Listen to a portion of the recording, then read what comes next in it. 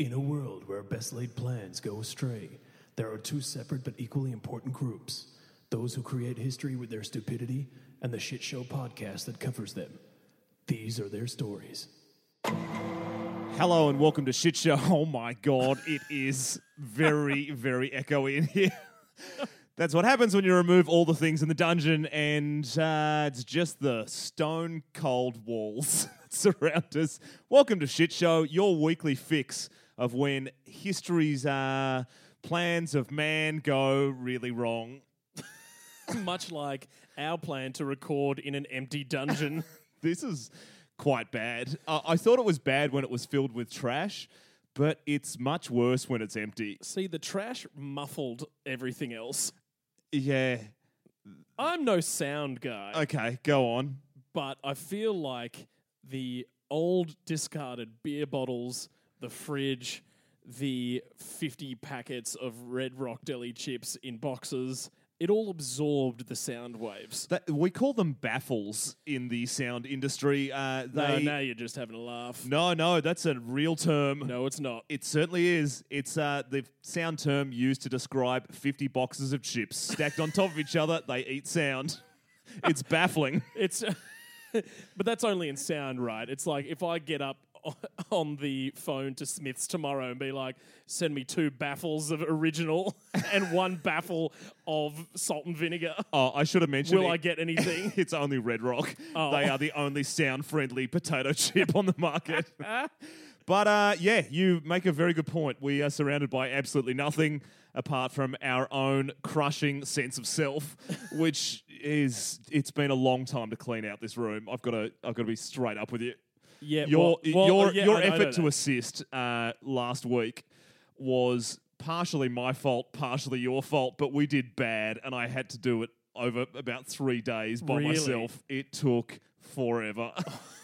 I found so many pieces of Rigastan merch that I don't even know where to start. Well, we've got to start giving that away, surely. They're all addressed to Crystal. Crystal, if you're listening to this, expect 40 pallets of stickers. They're incoming. 30 baffles of Rigastani shirts. A desk of cheese. They're all coming at you. Anyway, again, this is Shit Show. If this is the first time listening, then yes, it is where we investigate man's worst plans. Oh my God. Hold on. It's where we look at instances in history where man's best made plans come off the rails with hilarious consequences. Well, we got there in the end, It doesn't matter how you get as there. women like to tell me. As long as you finish, which they never say to you. Well, they say, no, it's just emphasis on the you. Well, as long as you finish. As they're And grabbing, I'm like, well, what grabbing were their you stuff trying to and do? leaving. So you've got the segments this week. I do. I mean, this is actually our last episode in the dungeon. It is. And it's very echoey, much like a prison cell, so it's probably good that we're leaving. Yeah, no, it is. And then we're going to be going to the quite literal lofty heights of the Sky Parlor. Yes. Started from the bottom, now we here. We are now, as of next episode, recording in my attic, which Crackle is fucking thrilled about, as you can imagine. At least downstairs, we were somewhat separated from her and the rest of the house. It's a different room. It's a separate thing. You can't hear it. The attic, there was a butterfly up there, and it sounded like an elephant was doing the fucking tango. So everything we do up there will be amplified. It'll all be amplified. It goes into a cone, right? It's just like a giant triangle. It looks like an orphanage in your diagrams. Well, yeah. I mean, enough of your childhood. We said that we'd never bring it up on the cast. Hello, Riggs' mum. Anyway, so she's back. She's back from the dead.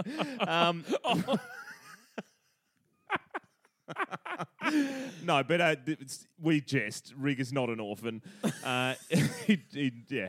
Anyway, so when God help us the day where we're doing this podcast, Shit Show Season 20, when it'll be like, and both my parents are dead. So anyway, Rig's parents were dead.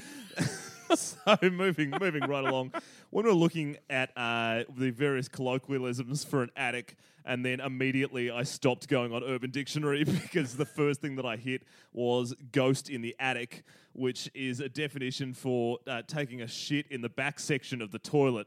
So when you flush, then shit comes out as what people are expecting, clean water. And I'm like, if that's the first hit and it's the one that is classified on Urban Dictionary as being the most PG, I do not want to know what the rest of the attic terms are. You don't want to go down that rabbit hole. No, I certainly don't. But what I do want to do is introduce our first segment, which is Trainwreck Trophy. You have gone into the information superhighway, or onto it rather, and you have browsed all of the comedy nuggets that line that road. And before you bring us all of that info, let's play the sting.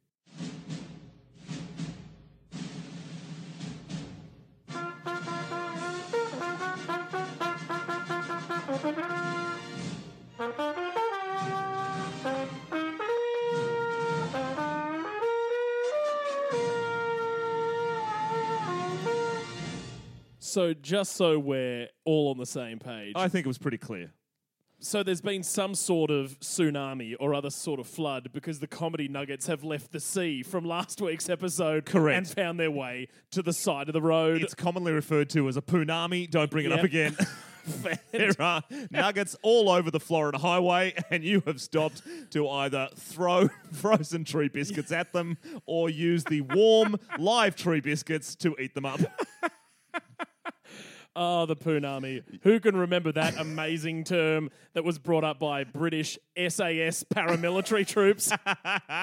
All right, so first train wreck, university. We've been there. Sure. You got a PhD in valve fingering. I drank. We did the same. We did the same. On November 22nd, we're in Canada. On November 22nd, a man entered Robarts Library on the University of Toronto campus and threw a bucket of liquid on 2 people, according to the police service there. Pretty weird time, I think, that we're living in, because like there's some really bad stuff out there. Like if any liquid gets thrown on you, you're like, yikes. Especially like in places like the UK, you're like, oh wow, like that could be acid, that could be like fucking whatever. Sure, it's also just in general a pretty weird thing to happen in society. Anything out of a bucket that lands on you, you're like, ah. I have a very anti bucket throwing mentality. You know that about me. If I see someone with a bucket in public, I know that shit is about to go south. Exactly. And it's, I don't want anything. I have punched out so many window washers. I don't want anything out of a bucket coming at me from beans to bleach. I do not want it. So, one of the victims said that she thought that the bucket contained coffee at first. All of a sudden, the smell hit. I thought I was going to faint. Me and my friends packed up our stuff and ran out of the room. It was liquefied shit. Oh, no. Yes, Pooh's in the news. Play the sting. Who can it be now? Who can it be now? Who can it be now? Who can it be now? Ooh, body blow. That's a spicy meatball. Oh, God. Yeah, feeling that one right in the abs. Yeah, it's been a long time between buckets. Oh, you bastard. So this happens at the University of Toronto campus. Then, 2 days later, it happened again at Scott Library at York University in the city's north end. So 2 people, a man and a woman, were hit. Reads like a gangland shooting. Doesn't it? This is a fatality. The dude's just racking up the numbers. Booby P's wondering what the fuck's going on. When am I going to get off the bench? There's a new player in town, and he's going hard in the paint. He is. And then on November 25, this is now a day later, a woman in the area of College and McCall Streets, also in the U of T area, got the same horrific surprise. Toronto police released security footage of a man in a hat carrying a bucket, and arrest was made a day later. So Samuel Opoku, 23, faces 5 counts of assault with a weapon Ooh, and yeah, 5 it counts of is. and 5 counts of mischief. How bad was that shit? Are we talking weapon. worse than emergency plane landing shit?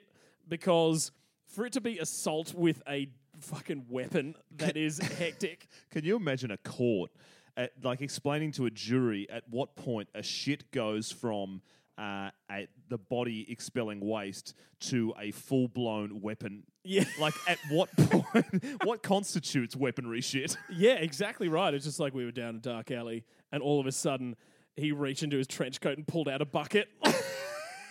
He It's pulled stunk. out a full-blown shit pistol. I've never been the same since. And now to call on our expert witness, Pete, to talk about how shit impacts the environment. Go ahead. Anyway, But yeah, it was pretty bad. But in case you're curious, the origin of the poop remains unclear. I'm not. So That's fine. You don't need. That's fine. No one is interested. I was. So I'm going to go down that road. Right. This is my segment. You fuck. Come with me if you want to die. Either this dude is really sick and not getting enough fluids in, so this is like homemade stuff, or he is a real chef doing a hell of a reduction on the stovetop.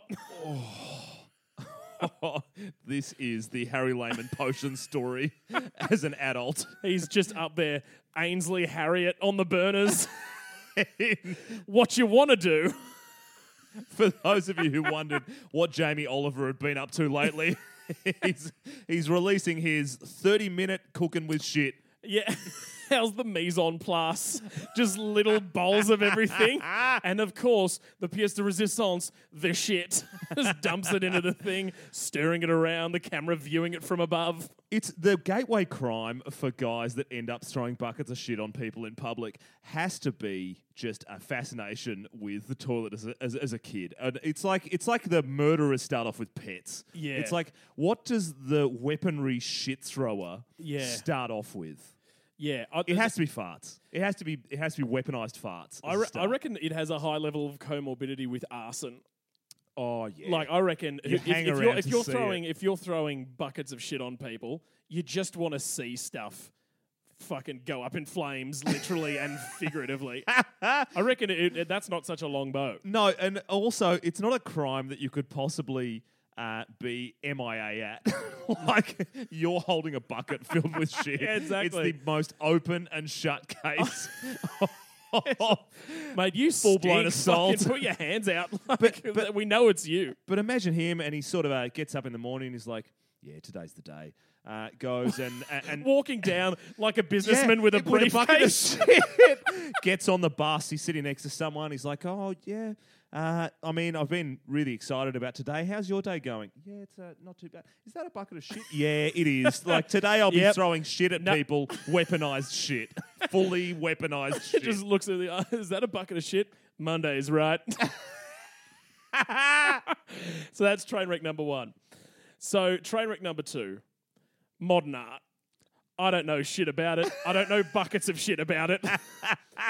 No one really does. In fact, the way I view modern art is how I order from a menu at a cafe. If I can make it, I'm not fucking ordering it. Oh, this is where art gets tough. No, it gets so tough. Because if you show me a fucking blank canvas and you're just like, imagine what it could be. And you're like, fuck you, that is not worth $68,000. I could do that. And the rest, every single time that I look at Blue Poles Yeah. by Jackson Pollock, one Yeah. of the most famous examples of Yeah. abstract paint splattering, and go, Which that is is Bunnings DIY that gone is- wrong. Exactly. That is millions of It's dollars. mental. And the concept of how it's done, I understand. Everyone who's listening to this who went to COFA and did a fine arts degree, yes, we are talking to you directly. Your shit is fucked. So when you come at us, come with an explanation as to why this is not something that Rig could do on a canvas. Because next season, you heard it here first, Rig will be creating abstract art. It'll be available on the website along with all of that merch that I found. Oh, it sure will. And it's going to be the easiest thing we have ever done and the lowest cost thing we've ever done. But I'm just saying, like, I'm not ordering fucking avocado toast. That is $2.50 worth of raw materials. I understand the wage part of things, but, like, make me a fucking Nourish bowl with poached eggs and lamb shoulder because you know I'm not making that shit at home. Yeah, completely. And on the topic of food, when you're talking about things that you could make at home or things that you go, great, I'm in a restaurant, I absolutely am expecting this to be better than I would produce myself at my stovetop. Yeah. I'll take it one step further. Katie was out for dinner with her grandmother, her yaya, as Greek parlance has it, and yaya ordered a tiramisu.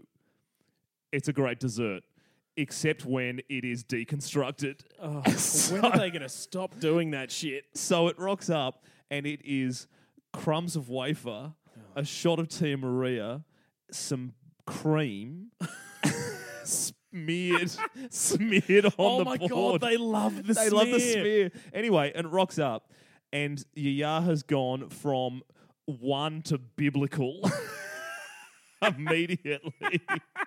Gets the chef out, wants to talk to him, and she's like, "What is this?" And he's gone, "Oh, it's a tiramisu," and she's like, "This is not a tiramisu." And he's gone, "Oh, it's deconstructed," and she just looks him in the eye and goes, "You better construct it then." This guy just feels the white hot heat coming off this elderly lady and goes, "Sure." Removes the dessert, goes in the kitchen. I don't know what they did, but they came back out with a tiramisu. So either That came out of a packet. you just see through the window this waiter hot-footing it over to 7-Eleven, comes back. I think what she actually got was a Magnum. A Magnum with a shot of Tia Maria poured over it. Oh, my God. Yeah, bringing it. Yeah, oh, completely. That's so good. Old people give zero fucks. So, in the same way that I wouldn't order avocado toast in that metaphor before, I also wouldn't order this art piece, which was recently put on display at a gallery. A banana duct taped to a wall. Yeah, no. Yep. No. That is art. That is art. I don't know why you're looking so angry at me. That is art. Yeah, but it's a longer bow. Like, at least with the paint, you're going, someone has gone to the effort of deciding where that they're going to peg the paintbrush at. Gaffing a banana to a wall is the biggest middle finger of bullshit. Not only could I could do that, a child or small primate could also do that. They do. I mean, they'd be tempted by the banana, don't get me wrong. That is the only art here. You don't just is put not your eating favourite it. food to the wall. I'm not going into a gallery and tacking dumplings to the drywall. See, that's art. But yeah, you are correct. The only art that has been administered here is that the banana is intact. Yeah. So it gets better. So that goes up on the wall. It's on display in the gallery. Then New York-based artist David DeTuna, 45, tears the duct tape off the wall and eats the banana. Oh, fuck. He And just this- couldn't take it. Yeah. He'd been staring at that damn sexy banana for a couple of weeks. Yeah. He just peels off the skin, devours it in front of everyone. People are like gasping and stuff. They're like, oh my God, not the art. Like he is just like poked eyes with a pencil into the Mona Lisa. Which would be great. Hey That guys, fucker look, follows and you like gets everywhere. behind it. He starts moving his That's eyeballs it. like a crazy He's person. holding it up, going through the room. You Wait, can see his pupils sticking through. Wait. Stabs a hole in the mouth, sticks his tongue through. How's this? This is what he says to CBS News after he does it. Whether affixed to the wall of an art fair booth or displayed on the cover of the New York Post, his work forces us to question how value is placed on material goods. The spectacle is as much as a part of the work as the banana. Okay, that's like saying what I did yesterday was holding up a mirror to the grotesqueries we walk past in everyday society when the police report clearly states I was jacking off on the bus. Man, 31, wanking with a bucket of shit on public transport. Tuesdays, right? So he added that a borrowed replacement banana was reattached to the wall. So at first I'm reading this and I'm like, yes, suck it, you weird banana freak, regarding the original artist. But the guy didn't care. He actually goes, I'd been working on the idea for about a year. And he goes, in the end, he goes, I didn't know whether to do it with bronze or resin, which I would have genuinely been, because I can't make shit out of bronze and resin. You can't make shit out of bronze and resin. He wakes up and how's this for art? In the end, one day I woke up and said, the banana is supposed to be a banana. Yeah, my jacking off was meant to be jacking off. Literally put anything else in that sentence and it shows you how fucking stupid modern art is. That banana, by the way, sold for 120 grand. Oh, what? Yep, literally avocado on toast would have been more impressive. I cannot wait for your art exhibition. If you're interested in this, then please get in contact with us. We'll do proper contact details later, but people can get in contact with us via email at what? shitshow.au@gmail.com. Fantastic. Just hammer out a couple of emails because I want to know what the interest would be for us to hire out a gallery and for Rig to present his modern art. We would be doing this in about February, March of 2020, and it would involve a series of Rig's takes on the complexities of modern society, featuring things taped or stuck to other things. I will write the accompanying descriptions of what the art means. But neither of us will be able to talk to each other about what that is. Amazing. Cannot wait. Please, people in the art community, actually, you're too angry with us right now. No, they're furious. Anyone outside of that community who has access to a space, let us know. I reckon we should do a live show from a gallery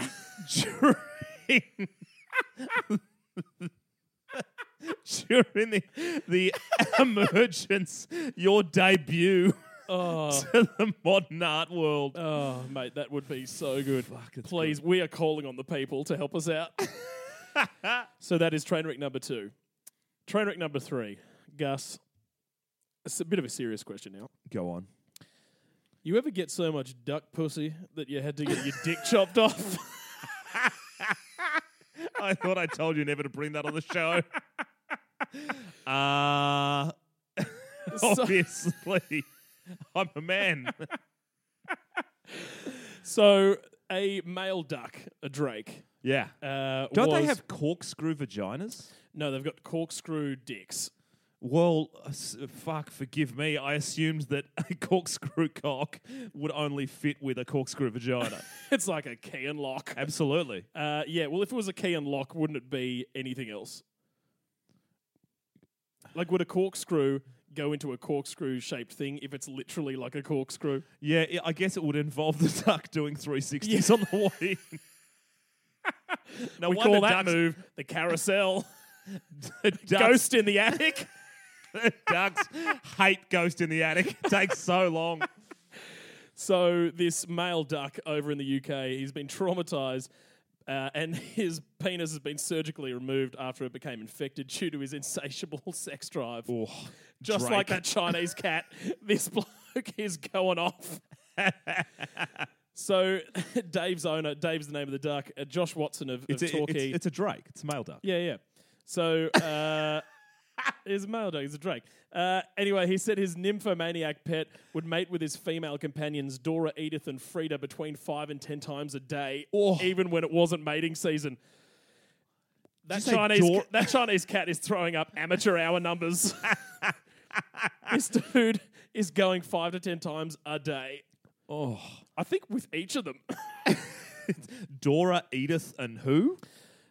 Frida. Wow. Yeah, it's definitely an old white man who owns these ducks. Old school naming. Ethel, Hazel, Rosemary, thyme, all the other herbs. So it got to the point where his threesome partners, the female ducks, would wander off during sex and even peck at his dick so he would get away. No, that's just duck oral. Yeah. Oh, God. They're bad at it. How hard would that be? Super hard duck bill meets corkscrew dick. Oh, my God. That's horrible. I would love to see the image of this Drake's face after he's gone 30 times. So Just bad. eyes rolled back in the head, sweating Yeah, bullets. it's sweating bullet. They'd be like, got to get some sleep and I've got to do it all again tomorrow. Rinse and repeat. So the basically he has to go to the vet and get his dick chopped off. Quote, the end of his penis had basically died. It had become gangrenous and it was pretty horrific. It started not going in and we'd have to give him a bath to keep it clean. I assume they made it couldn't like go in, like it couldn't retract. Yeah. Not like it couldn't go into the female ducts I was about to say. because he had either- that base covered. Either way. Biotics didn't work at all, and so the dick prolapsed and became septic. Oh, God. Look, Why? any ducks. Why do you bring this horrible medical shit about dicks on Even the show? even duck dicks are too much for you, are they? I think the fact that you just used the phrase septic and gangrenous with And relation prolapsed. to the end of a penis, then said prolapsed, is a horror combination of words. So hectic. Anyway, any ducks listening, you got to use those condoms. I'm not fucking kidding. Keep that weird corkscrew dick of yours alive. This goes for you as well, artist named Drake. Wrap that shit. So it goes down to a 1 centimetre stub, which allows him to urinate, but he can't fornicate anymore. And I love how his owner goes, yeah, he's pretty fine because he's quite resilient for a duck. How the fuck would you Hold know? on. He's definitely not fine. Imagine waking up sans sausage and being like, my stump! No! But hold on. But if you woke up to no dick after fucking 30 times a day from the time you were born, I think you would know it was coming. Yeah. No! How could this... Okay, actually, Yeah, well, that makes sense. But, yep, I've looked at the numbers and crunched the data. The lab says this is just. How's the last quiver of the quill here? Dave's lack of a penis apparently won't stop him from attempting to mate, according to the vet. Hashtag mind over matter. How horny do you need to be? Sans dick. To go barking up 3 different ducks' trees. Fuck me dead. Hashtag white ducks can stump. So, recap for you. So, we have the bucket o' shit case of the Mondays with Trainwreck number 1. We've got modern art and the intricacies therein, aka the banana fiasco. And we've got Trainwreck number 3, too much duck pussy. Gee, they're all very strong. It is just a really, really front foot showing from you.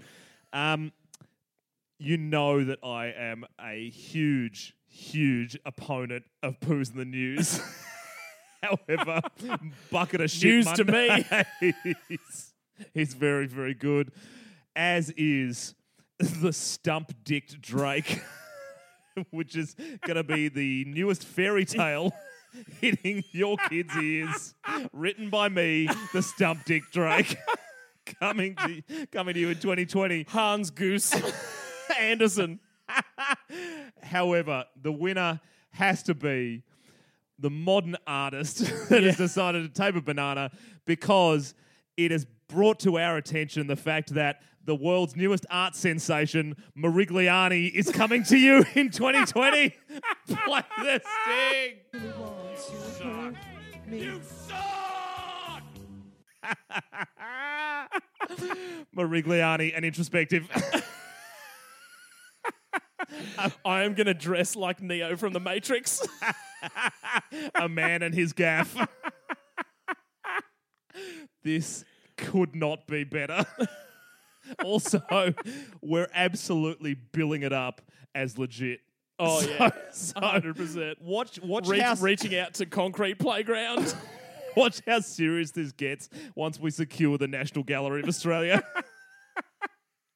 Because as we've learnt in the arts community, everybody has their price.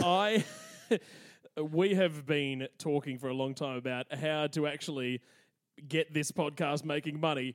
This Mirigliani. when I sell my dumplings tacked to the wall for 12 mil, we are going to be laughing. Fuck. All right. There we are, which means that we move on to One Star Reservoir, the segment that you guys love and we find very, very difficult because the internet is barren. Play the sting. I want to take you to a 1 star. I want to take you to a 1 star. I want to take you to a 1 star reservoir. Wow.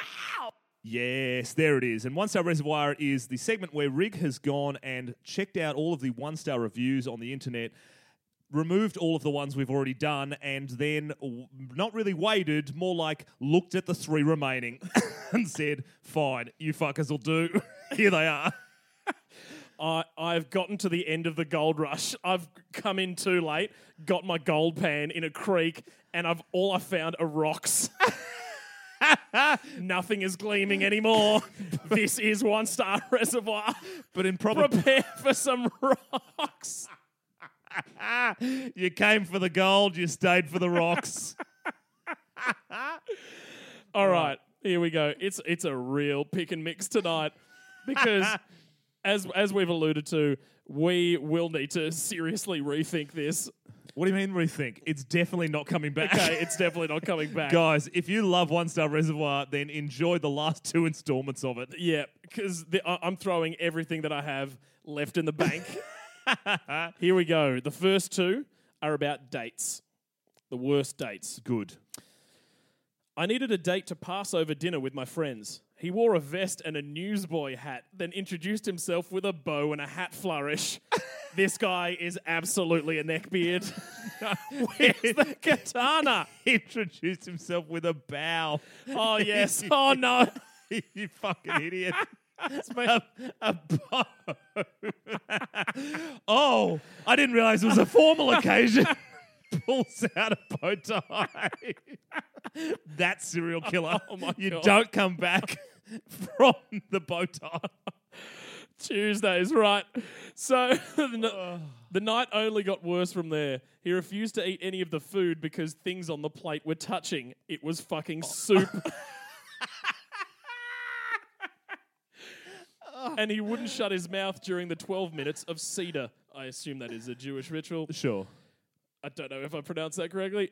When it came time for his train home, he purposefully missed it so he could stay the night. Ha ha, nope. After a movie with uncomfortable levels of hover boob, I convinced my friend to come with me to drive him to the nearest train station. During the ride, he thought it was the best time to tell me he was schizophrenic but didn't take medicine because it was the devil. Yes, mate. He tried. Play all the cards at once. He tried, and here's the Hail Mary. He tried to hold my hand, saying that they were small and made him feel like a pedophile. Oh! The night ended with him telling... Oh, what? When has that ever worked? And What? And here's the dunk. The night ended with him telling me he was going to shit on the subway and write my name in it. There was no second date. And if you Wow. look at the photos from that evening, you can just see slightly concealed behind his back is a bucket. And that's the gateway crime. All right, here we go. A couple of years ago, I dabbled a bit with Tinder. Met one guy who was super cute, travelled a lot, and seemed interesting. I suppose interesting was one word I could use to describe him. We start the date by getting lunch and a few beers at my favourite spot in town. We were chatting away and the topic of daydreaming came up. I asked him what he daydreamed about. His eyes then got a bit dark and his voice gets low as he says, "When I daydream, I imagine the light leaving my enemy's eyes." By this point, I was a few beers in and didn't know what to say. I respond with, "Oh, so how do you do it?" He looks away, ponders for a second, and then says, Pulls out a katana. "Harpoon." Oh!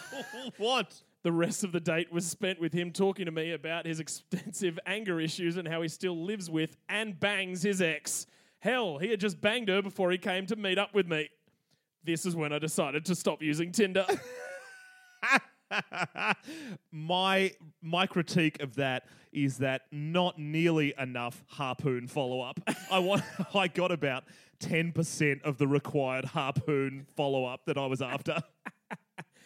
And then I've got, because we're just doing an absolute bottom of the barrel type thing, here's a couple of small ones from concerts. Go. The Wiggles' last show in Brisbane, the original lineup, my 3.5-year-old was crazy for them. She shat herself in the first minute of the song, and then after I got her changed, she decided the Wiggles were the most terrifying thing she has ever seen. Didn't even last the first half. What a waste of $80 plus $12 for parking. Didn't even get to hear Hot Potato. It's a kid shitting themselves is simultaneously them being terrified and also them being so excited. Like, it means both. So that would have been a tough one to decipher for a mum. And I saw Puddle of Mud a few years ago. Oh, why? Big question. Would be my response. Absolutely. They came on stage an hour late and Wes Scantlin was clearly fucked up on something. He yelled at the audience to, quote, suck a bag of dicks. Spelt like that too. DIIIAACKS.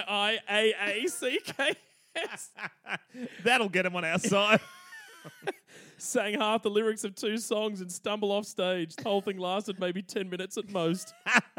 Go fuck yourself, Seattle.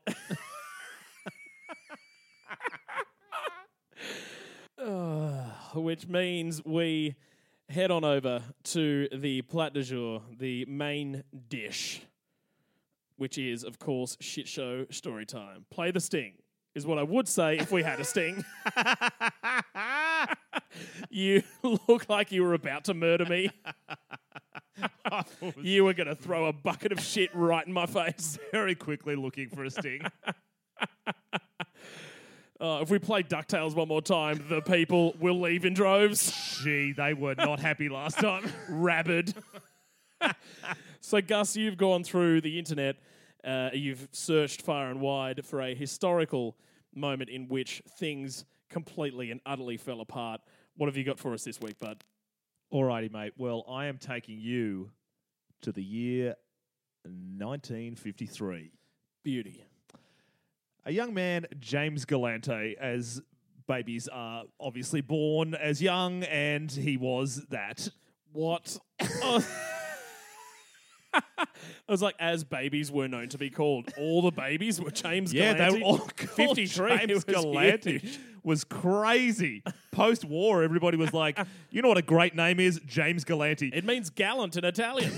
So he's born and he grows up to start and own a large waste disposal company.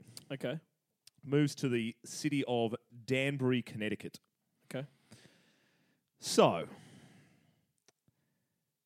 Jimmy Galante in 1970 starts it. I love how just from a change from James to Jimmy, he now sounds like a mob boss. So, in the mid to late 1970s, the company Automated Waste Disposal was started by Jimmy Galante.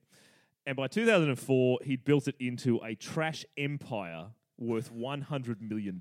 Wow. Which is ludicrous. It is amazing the money can be made out of trash. Yeah. I really miss the trash we had in this dungeon. We could have been millionaires, baby. We were rich. Now we're poor. So he lived with his wife and 2 children, so his family all alive. And I can hear the waves of disappointment flowing back through the airwaves. I'm just like, I am so skeptical about where this is going.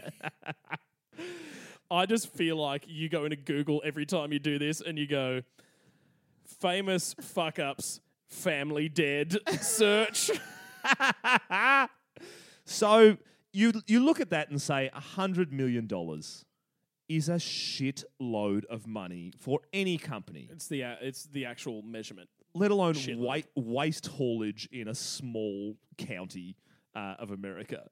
So it's a trash empire. Oh yeah, but unlike empires, it stayed in one place. It stayed in the New York State. Oh right, okay. And surroundings, and Connecticut, but it was based out of Danbury. Right. However, as with anything that looks super dodgy on paper, it was fucking dodgy. And he'd been to prison for tax evasion in the past.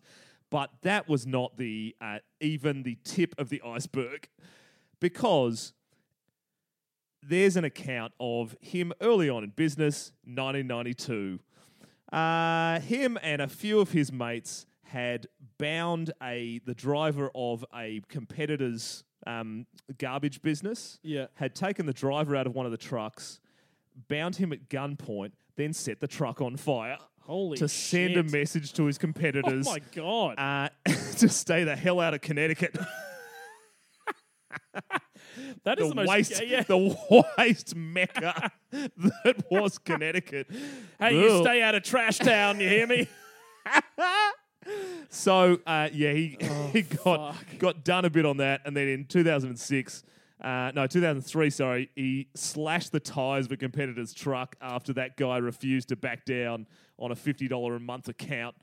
He was just $50 a month. He slashed tyres and then the guy went to the cops. But he did get done for tax evasion. So he was already on the radar of the cops. But they never really got him properly. He did have a weakness, though. He was a very showy guy. So he loved to do the big gesture, like he loved to do the philanthropic donation with the novelty-sized check to the hospital, right. or do but as long as something was named after him, etc. So he was a sycophant, or a narcissist rather, and as a result of that, he was constantly doing things that would get him status in society, or create a situation where things were better for his kids, or where there was a leg up somewhere. So his son AJ is 17 in 2004. He's the captain of his high school's hockey team, ice hockey, which played at the Danbury Ice Arena.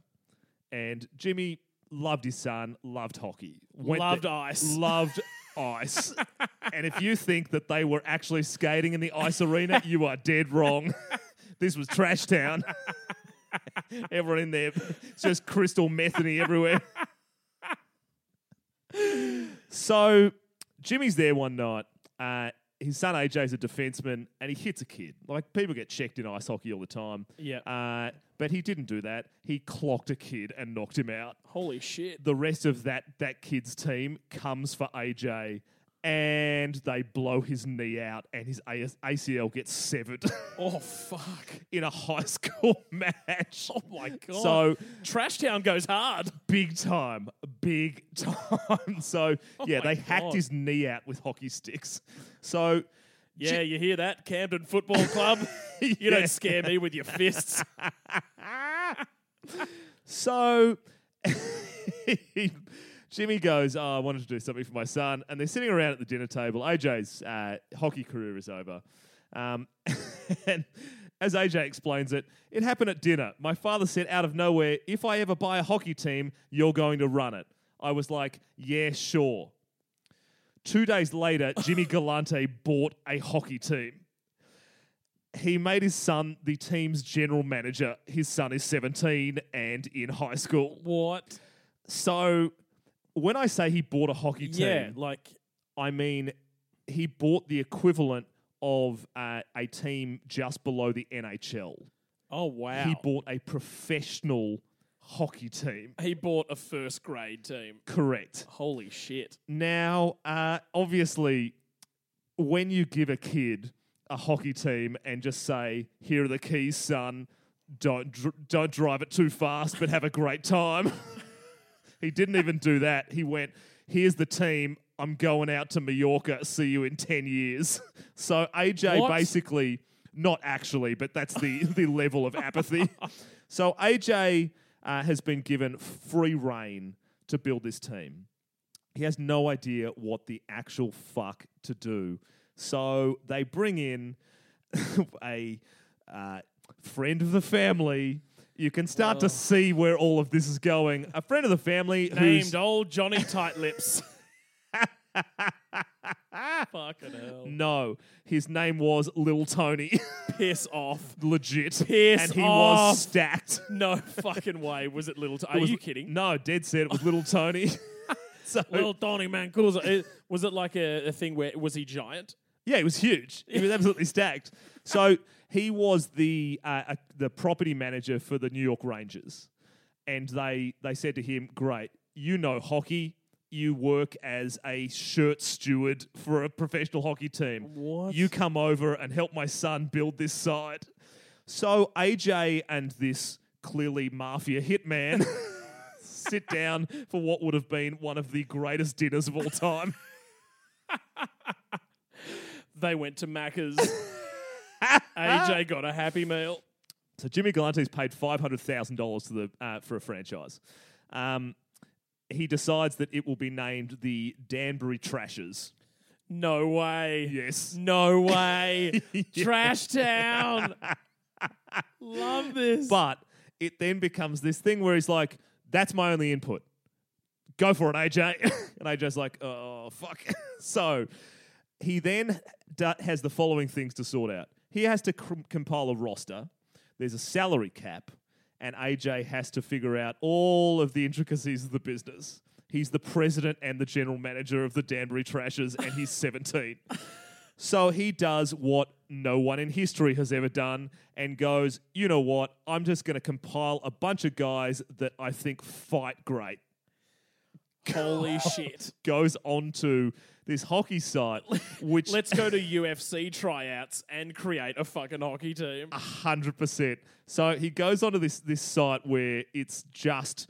Psychos. It's just hockey fights and people voting for what they love and gets the best guys going on this site. These guys, and these are their names. Garrett Fists Burnett. Rumman. Wow, I feel bad for Burnett. Rumen Ramadan Nadar. And Brad Blood Wingfield. Oh my God. So these guys were... So you've got Blood, Fists, and Ramadan. It sounds like... It sounds like the First Crusade. I was about to say, this is medieval bloodshed. Then he gets one of his mates to create the mascot, which, as a 17-year-old with a very basic understanding of Photoshop, has ended up being a trash can with eyes. I was about to say. Called Scrappy. I thought it was going to be like a knockoff Oscar the Grouch. No, it's literally like there's two sunken eyes inside this trash can. The lid's raised just enough Googly eyes. to reveal the almond-shaped eyes peering in from the darkness. So AJ spends the summer assembling a roster, and he gets all of these tough guys, and then goes, shit, better get some people who can skate. All right, who am I going to get? I know. Brent Gretzky, brother of Wayne. Purely for the family name. He was 32 at this point. Oh my God. And he was towards the twilight of his career. Towards the twilight, or is the sun already set? Yeah, sun's going down. It may have already set. So then, all of a sudden, incredibly fortuitously, the NHL call off their season because of the strikes, overpay, lockout. 2004-5, and there is talent everywhere looking for gigs. So Jimmy is writing checks left, right, and center because AJ goes, I want all of these blokes. What about this guy? What about this guy who played for Washington Capitals? What about this New York Rangers guy? But they've already given away pretty much their whole salary cap. Brett Gretzky was getting $100,000 a season in what was a $275,000 salary cap. Oh my God. So it became a little bit iffy. So how do you get around the salary cap? Tax evasion. no-show jobs. So everybody who skated for the Danbury Trashers, their wives worked for the trash hauling business in no-show jobs that they just got paid for and never had to go to. Right. So they got their money that way, and they just frauded the entire salary cap. Right. But basically, it rolls into the first team of the first game of the season, 2004-05, and here's the exact scene. What was a 300-seat arena had been turned into a 3,000-seat arena. Because there was a lockout in the NHL, normal hockey fans were super thirsty for blood and hockey. So there were people... And ice. And ice, where Danbury had all of those things. And trash. Exactly. So the team comes out to Welcome to the Jungle by Guns N' Roses. Holy fuck. And AJ announces to the fans at the start of game one that... Welcome Hello! Danbury Trashers first game. We've got a real show for you. He tells the fans that he's giving them an ironclad guarantee that there will be no less than 3 fights per game. What? The crowd go nuts. This is the greatest thing that's ever been said on What? ice. Oh. And they have heard a lot of shit on ice. So they start very, very poorly because it's just a team of thugs. Don't manage to win many games at the very start at all. However, then they go on an absolute tear. And all of a sudden, they're in first place in the UHL. They were leading the league in both game points and also penalty minutes. They were bench clearing fights. They were celebrating. They were just literally taking people. They were taking the piss and they were taking wins like they were candy. Jesus. Half of the reason for this was because Jimmy Galante was turning it on for the players. So he had asked the bloke who used to be the property steward for the Rangers, Lil Tony. he said, That giant bastard. what does a normal hockey team have in the NHL in their dressing rooms, etc.? And Jacuzzis full of champagne. big time, a ward room. Everybody has clean shirts coming out every couple of minutes. There's a beer fridge. Wait.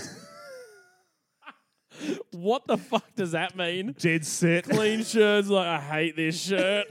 3 minutes later, I got you. I love it. So, and by clean, I mean that this insane property steward from the New York Rangers, who it turns out was not a property steward for the New York Rangers. Nope. Surprise, surprise. He was so pumped to make sure that his boys had an advantage in fights that he was dousing all of their jerseys in oil. What? Before they went out there in cooking oil. So when guys went to grab them, they would slip off. So, but what it meant is that when new players, all of these ex-NHL players came to the Trashers after being involved in multi-billion-dollar sporting franchises, they rolled in and they were given an olive oil-laden jersey by Little Tony, who was smoking a cigar and said, "Yeah, here you go." Also, Jimmy Galante was burning money on all of these things, like You don't say. a team bus that had a poker table, a jacuzzi, and a stripper pole in it. What? I don't know how there was any room for people. I love how he says all that, but he's just like, hey, I draw the line. Strippers not included. But then they've got these blokes who used to be in the NHL who were like, yeah, it was a real weird time, but if you look at the bus, it was pretty sick. And then they have the point at which they go, all right, they've been playing for sort of 10, 15 games. The crowds have started to build, and they start to get a loyal following. So they create a thing called Section 102, which is not that catchy, needs to be fixed in marketing. but it was directly behind the visitors' bench, and it's the equivalent of why there is barbed wire at soccer matches in South America. They would put the worst people that they knew in that section purely because it was directly behind the visitors' bench and tell them to fuck with the opposing team. They plied them with free beer. They said that they could not be kicked out. Security No were told way. if you sat in section 102, you could not be evicted. That's so fucked. full-blown license to go nuts. Here's an example. When there was a fight and one of the opposition players got knocked out, then section 102 would bring out a body bag and peg it onto the ice, where the Danbury Trashers players would try and pull the unconscious opposition player into the body bag way. on the ice while everybody cheered. That's insane. So this is the level of insanity that's happening. And mid-season is where they really started to get press. It's all over the blogs, hockey fight sites, which is where most of these guys got their names and starts, are going ham over these blokes. I watched some of these videos and holy shit. It is just, there's a pan that starts at the left-hand side of the ice and goes across, and it's just helmets and guys fighting. The goalies are fighting. Do you know how fucked it is when the goalies are fighting? Yeah. Like, that kit would take 15 hours to take off and put back on. I know You I were know in what it. it's like. Anyway, so then they're starting to build this sort of press through it, and then all of a sudden they develop this rivalry with a local team with one of the funnier names I've ever heard. Were they called the Hartford Skip Bins? No, they were the Kalamazoo Wings. The beauty of this is because they developed a bit of a rivalry and they were already up the top of the league, Kalamazoo decided that it was time to take Danbury down a notch, and Wingfield, a.k.a. Brad Blood Wingfield, tried to instigate a fight. The Kalamazoo player said no, and as Wingfield skated away, the guy grabbed Wingfield's jersey and pulled him back over an outstretched leg like an old school prank. However, The only thing that was missing was his friend on all fours behind him. exactly. But Blood's skate caught on the ice and he snaps his ankle. Oh. All hell breaks loose. These guys were already maniacs. But when an actually bad thing happens, they went nuts. Ramadan grabbed two players, punched them both out, then started kicking the shit out of a linesman who was just watching as an official. He charged the Wings bench before a bunch of officials were able to subdue him. So he got a 20-game suspension for this. However, James Galante comes out of his owner's skybox, which was like a Sky Parlour. Sky Parlour. he comes down to ice level to voice his disdain over what's happening and ends up in the penalty box beating the shit out of the referee. Drags him in there and goes ham on his face. Oh, my God.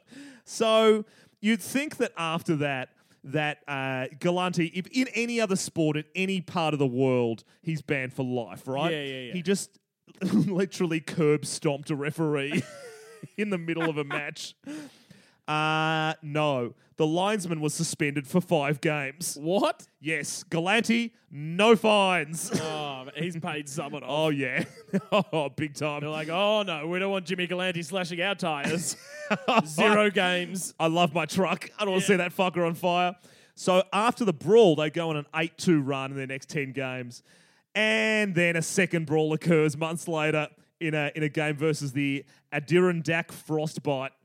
Adirondack Frostbite. I said it right the first time. You did not. Shut up, Bo. So, yeah, end of this one. one of the guys is removed from the ice by the linesman, and then he attacks the opposition bench and grabs their head coach in a headlock, drags him onto the ice, and then beats the crap out of him in front of the fans while they chant his name. The officials are powerless to stop this full-blown assault. Imagine copping that refereeing assignment. Oh, Please. It's like, please not Danbury, please not Danbury, please not Danbury. You got Danbury this week. Oh, come no. on. So now this bloke is banned for life, mostly because he's on camera in the middle of the ice beating the shit out of a guy on the ice. Oh, fuck. So anyway, they end up making the playoffs, and Danbury by this point as a town are all about the Trashers, but success has gone to everybody's head to the point where AJ has decided not to go to college and has a significant drug problem. Jimmy Galante. I told you, no one gets away from ice. It is all-encompassing.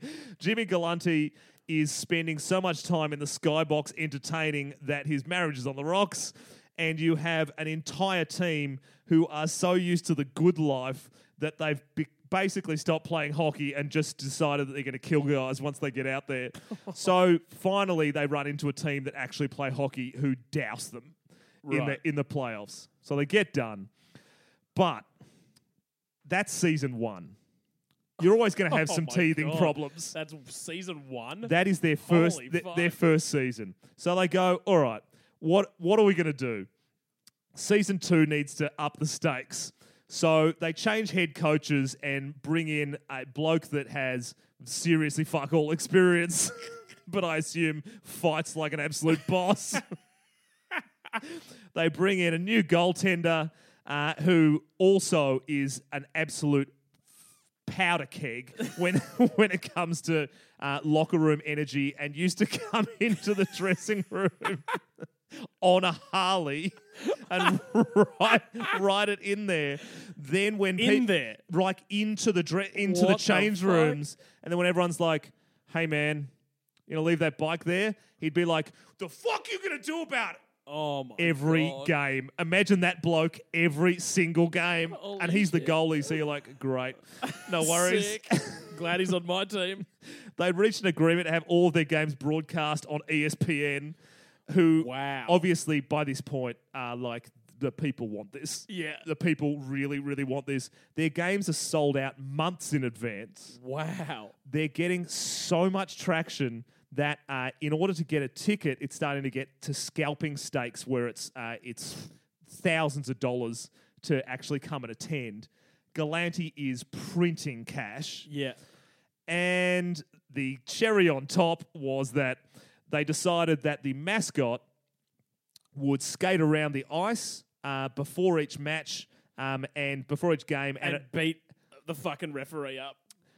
No, he would scull a fucking huge beer before every game. And then every time the Trashers scored, he would scull another beer. There is footage of this trash can on skates, absolutely paralytic, just skating around, hanging on to the boards. There's a great one where the Trashers put a world of hurt on some team and they're up 11-1. The trash can is basically in hospital. He's skating around. He's like 2 seconds away from the pump. He's sculling gallon beers.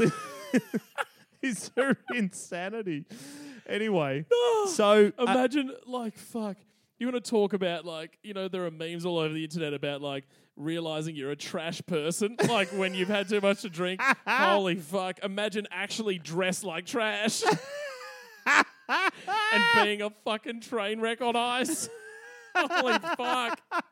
anyway, I have to see this footage. it's amazing. Anyway, and so it's pretty much that while this trash can is skating around pissed, an opposition player comes and floors him.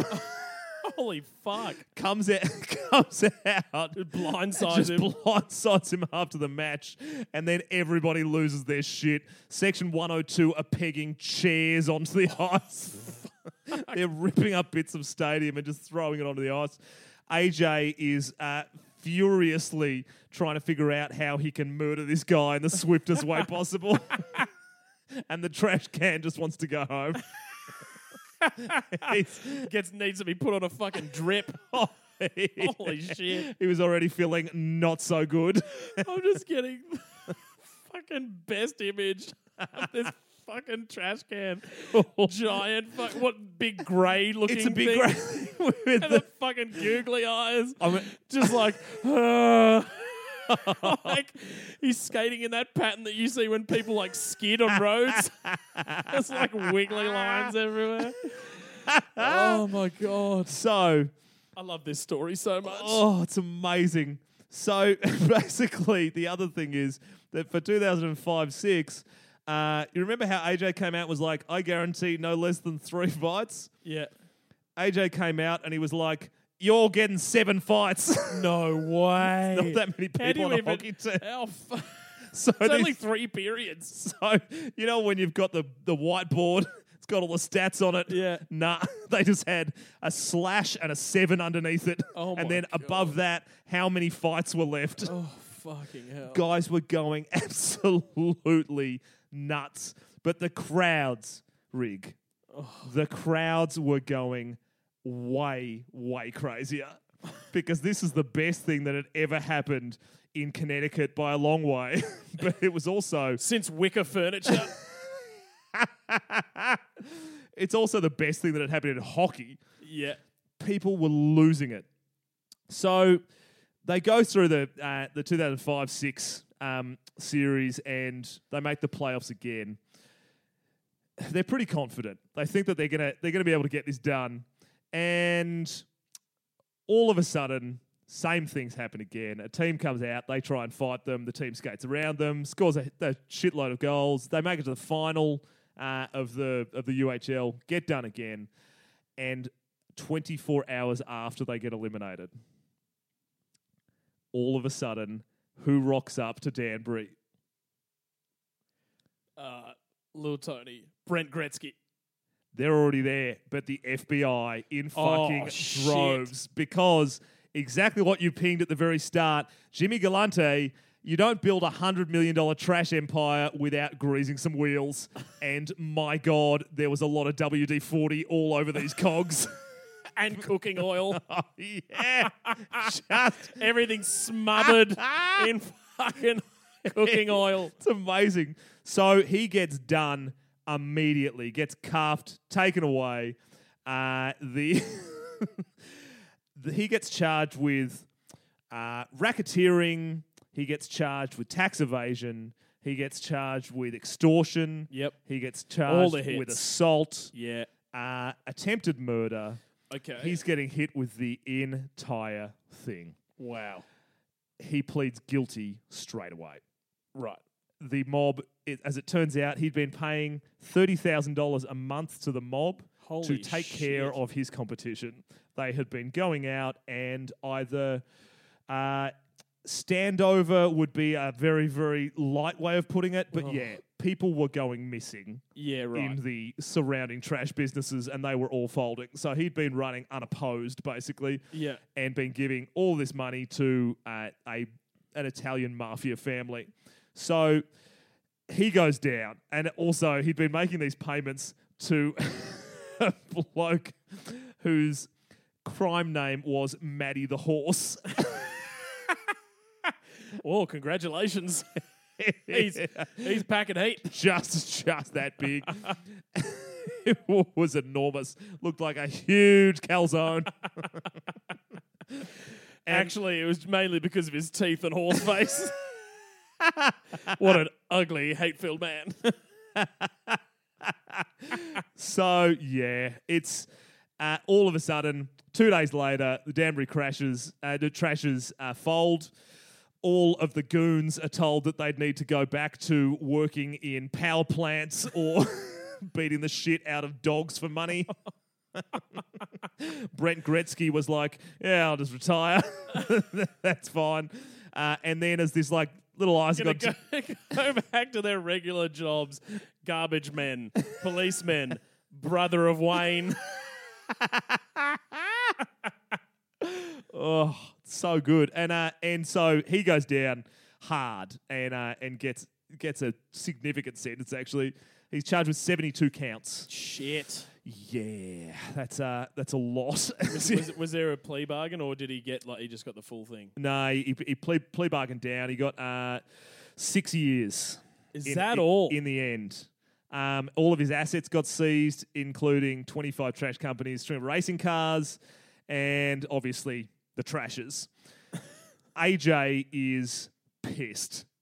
So he does what any 19-year-old kid that was the president of an ice manufacturing business does, and he opens up a boxing gym across the road from the ice arena, and guess who he employs? The goons. AJ does an absolute ripping business, calls it Champs Boxing Club and Fitness, and it was just guys that had beat the crap out of people on the ice, teaching people on the ice how to beat the crap out of people. That's actually not bad by him. It's pretty great. It's pretty great. So yeah, Jimmy Galante got out of prison in 2014. Yeah. And the Danbury Ice Arena is now used just for, I assume, homeless guys who are blowing people for money and pee-wee hockey. That, my friend, is the story of the Danbury Trashers. So the bit that I didn't I've left out is that they still hold the record for the most penalty minutes in a season in history. Amazing. And it's not even close, is it? No, they played half the games of the NHL, and they beat the NHL's penalty minutes record by 700 minutes. These guys were literally just rolling through and beating the living shit out of people for fun. But yeah, mate, that is the story of the Danbury Trashers, Jimmy Galante and Matty the Horse. Mate, I fucking love that. I love mate, and the star of the show for me has to be the fucking mascot. Holy shit. It's literally the best thing I've ever seen on the internet. I can't wait to see it. Skating, belted trash can, opening his lid up and pouring beer into it is where it's at. That's the apex of mascotting. Oh shit, that's so good. That's the best mascot thing I've seen since I watched those. Like, they have this thing in the NFL called the Mascot Bowl where they put them against like kids. Yeah. And his mascot was taking it too seriously and dead set trucked 3 kids in a row to get a touchdown. That is awesome. Just like stiff arm to the face, and the kids just like got whiplash. It's like Boris Johnson spear tackling some kid. It's so good. Anyway, that brings us to the end of the show. Well done, mate. Thanks, mate. Yeah. Which means I'm going to let the people know how to get in touch with us. What you can do is you can find us on Facebook. We are Shit Show, all one word. Send us a message. Send us something that you think might be funny. It might make the show. You never know. You can also find us on Instagram at Gus and Rig, GUSANDRAG. Or, like Gus was saying earlier on in the show, if you have any connections in the completely blank space arena, then please get in touch with us, shitshow.au@gmail.com.